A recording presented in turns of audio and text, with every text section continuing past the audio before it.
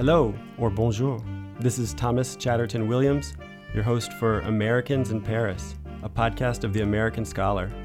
We're coming to you from the American Library in Paris, which along with the Phi Beta Kappa Society is sponsoring this episode.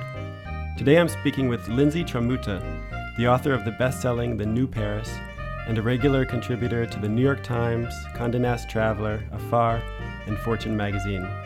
Her new book, The New Parisienne, The Women and Ideas Shaping Paris, will be released by Abrams on July 7th, 2020. Lindsay, hi, welcome. Hi, thanks for having me. You're from Philly. Long way from home. That's a loaded question. Why am I here? I studied French literature and linguistics at Temple University, and it was like a small family. And I knew that at some point I needed to come over here and actually apply what I was learning in some way. And so I had the opportunity to do that. And I credit the instruction I had at Temple with like really getting me prepared for that experience. And we were reading a lot of, some of the most expected classics, from Baudelaire and Flaubert and Alfred de Musset, but we were also reading Caribbean authors. And, later in my degree, it was a lot of, Francophonie as well. And so, I don't know, I just felt like very prepared to take everything I was learning and sort of the vocabulary and then like try things out in a real life situation. So unlike me, you came here like fully formed as a French-speaking expat. You were ready. I was ready, although I will say that classroom French still there's still a barrier that you like a hurdle you have to get over. And so that first summer I came, it was like, oh wow, I don't really think I should be talking the way that I was reading, because people look at you like. When you're actually here, they say "la" for "ec." They don't teach you that in school. Oh no, I mean that's even like a very specific example, but just in terms of like the sophistication of language, no one speaks that way. Right. So that was a bit of a hurdle, but what better way to learn than throwing yourself into the deep end, basically. And did you intuit or anticipate that you would be moving permanently when you arrived, or it just happened? It just kind of happened that way, although I will say I didn't feel like I belonged in the States for whatever reason. And I think like people who end up spending time abroad feel like they were maybe running from something. No, I don't have anything in particular I was running from, but I do think that, I don't know, there was something clearly amiss in my sense of self in the U.S. And so that seemed to fall into place once I got here and over the years. So I just let life sort of dictate where I was going to go. And that meant really doubling down on life in France. And so then what did you do when you arrived? How did you make it work? More school. Because, now I get the sense that you can be a whole number of things, and there are different visas that exist that allow you to sort of be the, entrepreneur or, freelancer with certain flexibility. But I was so young and I was still figuring out what my career was going to be that I didn't really have that luxury. I didn't have, I wasn't building a business. I wasn't, coming with 10 years of work experience to sort of do things on my own. So, I finished undergrad and then tried to get a job, like a normal job here, like an entry-level job. And, the common expectation is that people who are applying for the working world here have already done their internship that is like the equivalent of an entry-level position in the US. And I didn't have that. So ultimately, like after much hemming and hawing, I decided to go back to school because at least that would not only extend my time, but incorporate some sort of a professional experience. So I went to the American University of Paris and I studied global communication, and I spent 6 months interning in a design and branding agency that allowed me to sort of say like, okay, I've now worked in France for 6 months.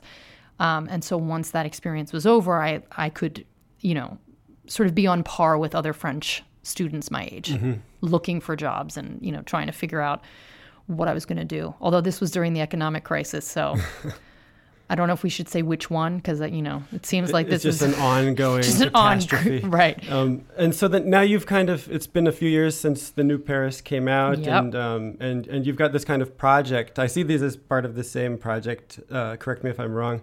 And I'm intrigued by the concept because Paris is the most visited city in the world, and many of us carry our own kind of idea of what it is and what this geography holds and represents. And so why did you feel the need, or why was it necessary to offer a reconceptualization of Paris, or to revise what our understanding is? Because I felt like it was being treated like any other brand, which is that, there's a certain heritage behind brands, and that's something quite valuable, and there's plenty of reasons to uphold that and nurture it. But it was the story around Paris, the brand, was leaving out a whole other side to it. The sort of very cosmopolitan spirit, the very sort of social mixing that goes on, the very sort of modern and innovative side to the city that we tend, or at least in most books, modern books, tend to overlook. And it just felt like there was an incomplete story. And also when you see, as someone who writes for the media, you pay attention to how Paris is portrayed in magazine articles and in newspapers, and it just felt like the same themes were coming up time and again. And I was like, I live here, and there is like 90% more to what the experience is like than what we're being told. And so I felt like if people are coming and are going to keep returning to Paris, then maybe it's worth exploring what that story is, and also how the city is changing, because there's a lot of discussion about how Paris is change phobic, like much of the country, and how, just how much there's like this attachment or burden by that sort of weighty past. Yeah. And without any sort of exploration of how it's actually moving forward. The burden is a good way of putting it. Like, it's not like Rome, but in many ways there's a museum aspect to Paris that many people want. They want it to feel exactly like they remembered it when they studied abroad here 20 years ago when they come back. But I feel like a lot of that still endures. Like, it's not that that's disappeared. And what's really interesting about this moment in particular is without the tourists, it feels like we're finally living in our own version of the museum city, but that's so limiting. Yeah. As a global capital, as a very important city in terms of business and what comes out of here and what's produced here, I think it's extremely limiting. And likewise for the women who inhabit it. You saw, it's really interesting how you link the projects. You saw, I want to read from a quote early in the book. A woman makes this interesting point. A woman's appearance is part of the country's source of national pride, and therefore her body belongs to the national gaze. I thought that was really fascinating. Can you expand on that? Yeah, I mean, I think it's this idea that throughout history, you've had, certain symbols of sort of what France is and its identity. And often that's been represented by women. So you think of the Marianne, and her sort of exposed body, and the different iterations she's taken. So she's mostly been, a white woman. Inès de la Fressange, the model and author, if we can call her that, and fashion designer, has at one point represented her. And I think Laetitia Casta as well. That's right. Forgot about that one. Never forget. But these are women with a very certain type of appeal, and who perpetuate this exposed, very very sensual figure. But it's little more than that. And so when we think about the women who continue to sort of reflect the archetype, it's, as Alice Pfeiffer, another author, said, it's like the May 1968 body. The woman who was, taking to the streets and protesting. It's like Jane Birkin, who is British, but who has come to sort of embody the same types of ideals, this sort of bohemian, rebellious, super slim, white, heterosexual, and also like heavily sexualized being. And so the reason that doesn't change, and the reason it's been sort of protected for so long, is in some respects because that's what is convenient to the overall narrative. And it's something that, the world does want that narrative. The world outside of France, it's not just French men and women who consume that narrative. That thing really exports. Well, and that was my point of frustration, was like, if I read one more story talking about how French women, regardless of the fact that the Parisian woman is very different from the French woman. You don't take a woman from, I don't know, La Dordogne and assume that she has the same qualities as a Parisian woman. It's it's sort of why we read these articles time and time and again of, she does everything better.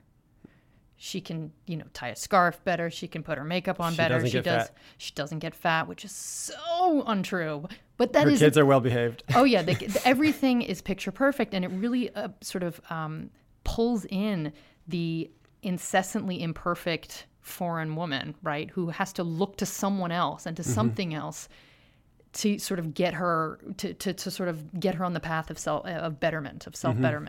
And I think that's a real problem. And as a woman, I don't want to read that kind of stuff. And as a woman who lives here, I'm like, wow, this is a narrow view of what a woman should or can be, and B, who the women here actually are. Yeah. And so it's problematic both for the women who live here and for us who, who compare yourselves to this ideal that's not even what the women No. in the city actually are living. Yeah. No. Yeah. So this, take me through your process. You interviewed dozens of women for this book. How long did that take? How did you select your subjects? It's a fascinating approach. It's very time consuming. I imagine. Oh my God. Well, you it's like a ton of magazine profiles. Exactly. So you imagine how much time you're spending in the organization and planning, like, okay, we'll be available on this day for how long? And then you show up and there's always something that goes awry. I spoke to more than 40 women. I'd say actually it was closer to 50 when you count the women who, are part of the essay, sort of the separate sections. And some of them I knew.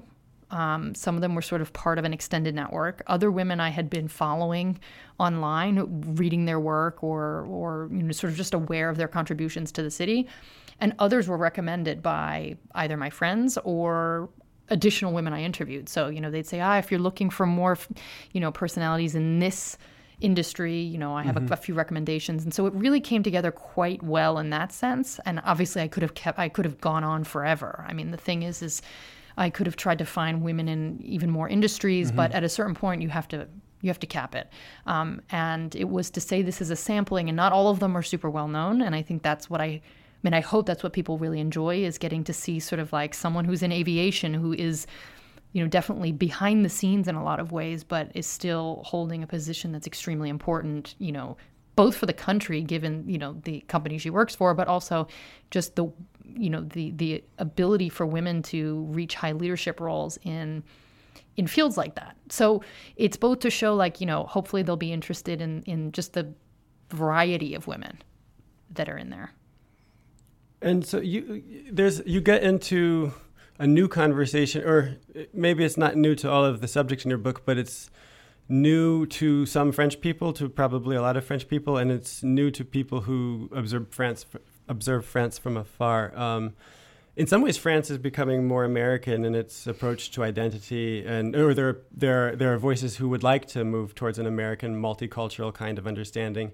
And you juxtapose multiculturalism in the American style with communautarisme. Yeah, the ultimate buzzword in France. Yeah. Can you break down the distinction and the pros and cons and who's on what side of this debate? So I would say almost everyone in the book, anybody who identifies as an activist, would see multiculturalism and the idea that we can, be very hyphenated individuals. We can be American, we can be gay, we can be American and also from, South America. We can have these different elements to our lives and our identities, and they sort of make us richer. And that doesn't mean we can't come together as a whole. Whereas in France, the idea of communautarisme sort of takes that idea to a degree and says that it's necessarily problematic because it is a threat to the Republic. So, because in France, everybody is French. Period. Under sort of universalist, right? So in a universalist country like France, everyone, regardless of whether they're born in Senegal or are Muslim or Jewish or have 3 different passports, you're still French, and therefore are equal. The reality, though, is that there are discriminations, and many of the people who do have these sort of more hyphenated backgrounds don't feel like they are, French. There's a really wonderful professor, French professor. He's well, again, this is sort of getting to the problem. He's French and Martiniquais. And so, how does he identify himself? Both ways. Grégory Pierrot, and he wrote this piece for the Libé just last week, which was astounding. But I actually I quoted him in the intro because he talks about how it doesn't matter how perfect his French is, how much he follows all of the ideals of the Republic. Regardless of what he does, there's still someone to sort of wave the tricolor flag in his face and sort of make him feel like he'll never be French enough because he's he doesn't fit that very white Christian bourgeois sort of checkbox. And I do think that there's I think the French government is very afraid of considering what it may mean to be French today, because it varies so greatly from what they thought it meant 100 or 200 years ago. Even though someone like Graham Robb, Raphael Glucksmann also makes this point, France has always been a nation in ethnic flux and has combined very different peoples together. And somebody coming from Languedoc is or Pays Basque is a very different kind of for sure ethnicity actually than someone coming from Bretagne, who is more closely related to an Irishman or an English woman. And they've been discriminated too. I mean, yeah, absolutely. So the idea that France is this kind of smooth, unified mass has always been a myth. But the idea that France has a universalizing mission is something that France takes very seriously. And it's one of the things that kind of links France and America, that these are nations founded on ideas and principles and not on blood. Right. No, that's very true. That's the theory, right? In practice, it works a lot differently. Yeah. And so, when you have the movement for the anti-racist movement, for example, right now, Macron was in one of his recent addresses said that they were, sort of the people who were demonstrating in these collective groups are separatists and they're trying to divide the republic. Mm-hmm. And so I think that's me personally, I think that's a very unfortunate place to be, because it sort of makes the people who do feel an injustice that they are not taken seriously. Mm-hmm. So yes, you have this ideal, which is great in theory, but how do you get to a place where people can be heard and you're still, working toward this goal of making sure that everybody's equal? Right. So unfortunately, the word communautariste comes up all the time as soon as you have like anyone, gathering and marching for their own rights, Right. The sort of, to give you another example, it's like, in the U.S., you grow up and you hear people talk about the Jewish community, the gay community. And here, the idea of calling that a community is already problematic. Yeah, it's antithetical to the Republican ideal. Right. So even the way gathering among like-minded people or people with similar backgrounds is already framed differently than it would be in the U.S. Right. And so even beyond the political kind of discussions that are very fascinating that you raise in this book, I wonder, you spoke to so many fascinating, beautiful, interesting women.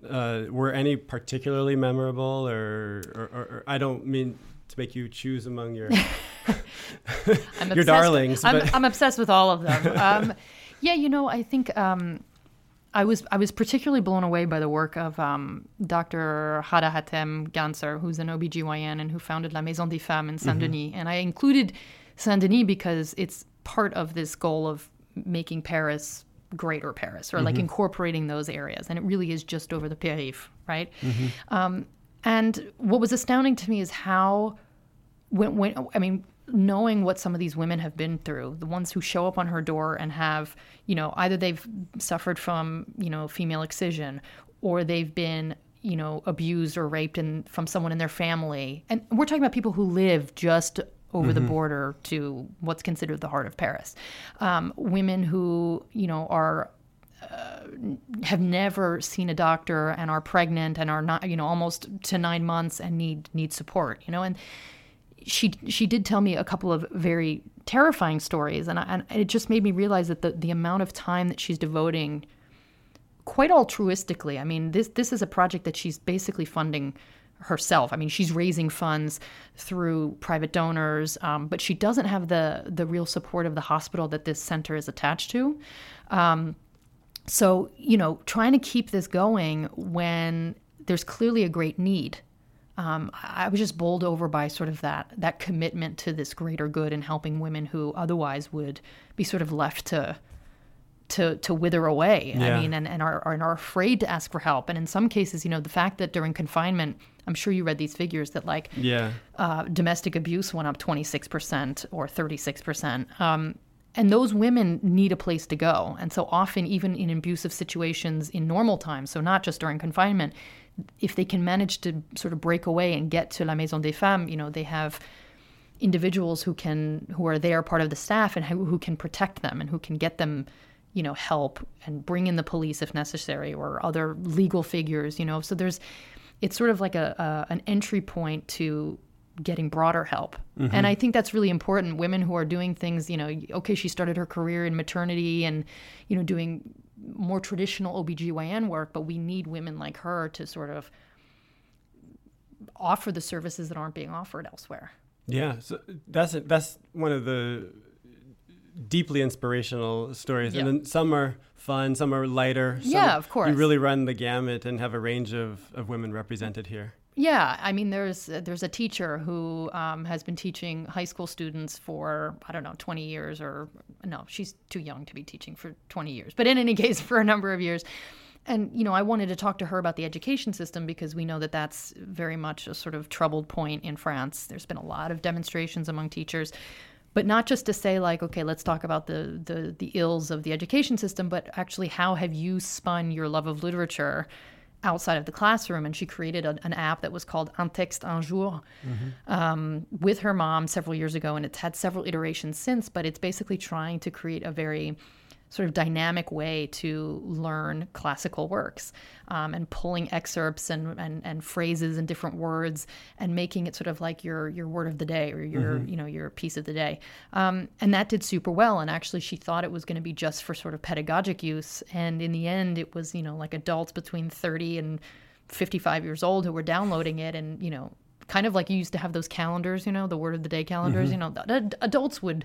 You don't have to be a teacher or be in education to, buy those things. So I think that was a very interesting way to apply her love of literature in a different way. And it also meant we were talking about something other than just sort of like, what's the problem in education right now? Yeah. So there's that. And then there's an architect who got to work on the Hôtel de Crillon, the storied hotel at the Place de la Concorde, and, did the overhaul of the Jules Verne restaurant in the Eiffel Tower. And she's a Lebanese woman. Like, we're talking about reshaping the sort of what these icons look like, and not only giving it to a woman, and there are very few female architects of sort of high standing or that with name recognition, but also a woman who has spent her life going between Beirut and Paris. Like, you bring something else to the table by nature of, what the experience you grew up in, and she grew up in the war and, hearing bombs fall around her, So I just think that it's such an interesting story to dig into, even if it's just, something quick, but allows people to sort of get a sense of like, it's not the usual suspects who are behind everything that's cool happening in Paris. Right, that's right, yeah. I'm just like looking at your book in front of me, and I can't emphasize enough, like your books are beautiful, and they're obviously like really engagingly written, but they're so beautiful and engagingly written that you have like a massive social media following. No, you do. I mean, ever since I met you, we talk about this. It's you so really funny. like you're out there doing your thing, and like, how do you combine these two practices into a cohesive whole for people who are writing, for other people who are thinking about this? Like, how do you?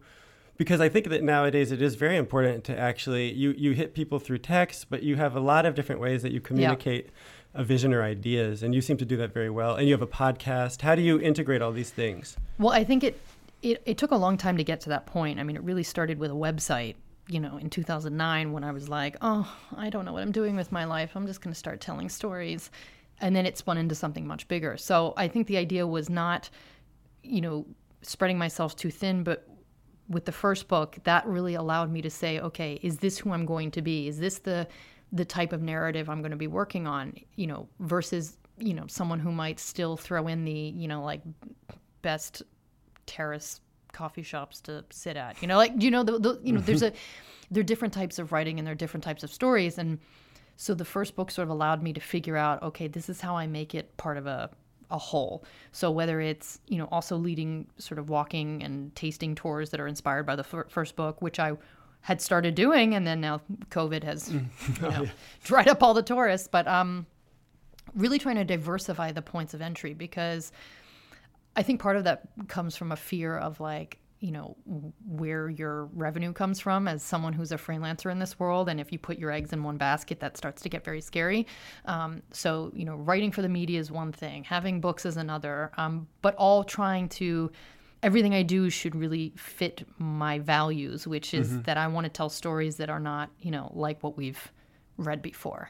And maybe that will lead to me diving into some much more personal work in the future. But the idea being that it still reflects this kind of Paris, this more realistic Paris. And so the podcast is great because it allows me to continue conversations that I, couldn't have with the first book or with the second one.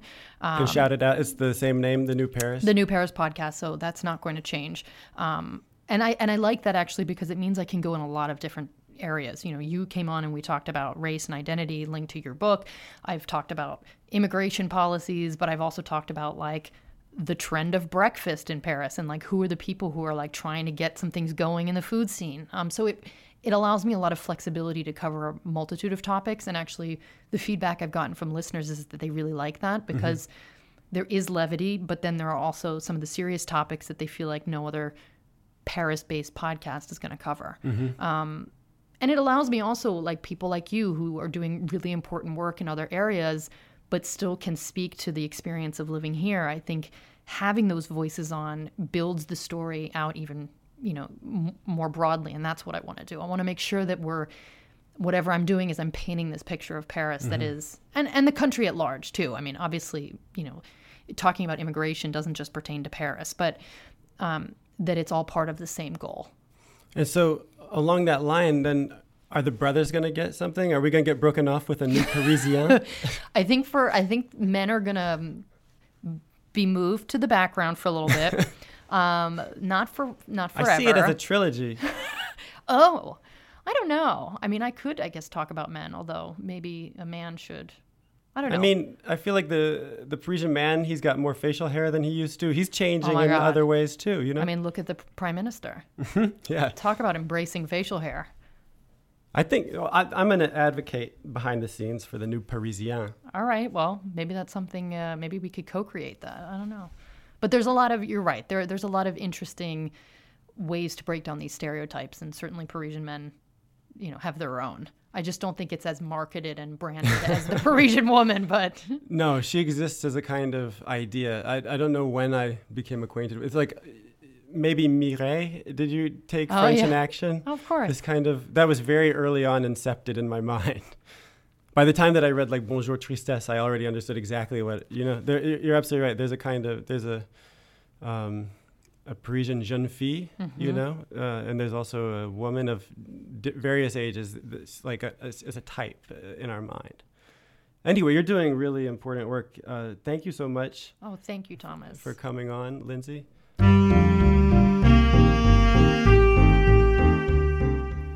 Thank you for listening today. The American Library in Paris has served English-speaking readers in Paris and elsewhere since 1920. To read about its programs and events, please visit AmericanLibraryInParis.org. Please check out program notes for this and all our episodes on theamericanscholar.org/podcast. Au revoir. See you next time.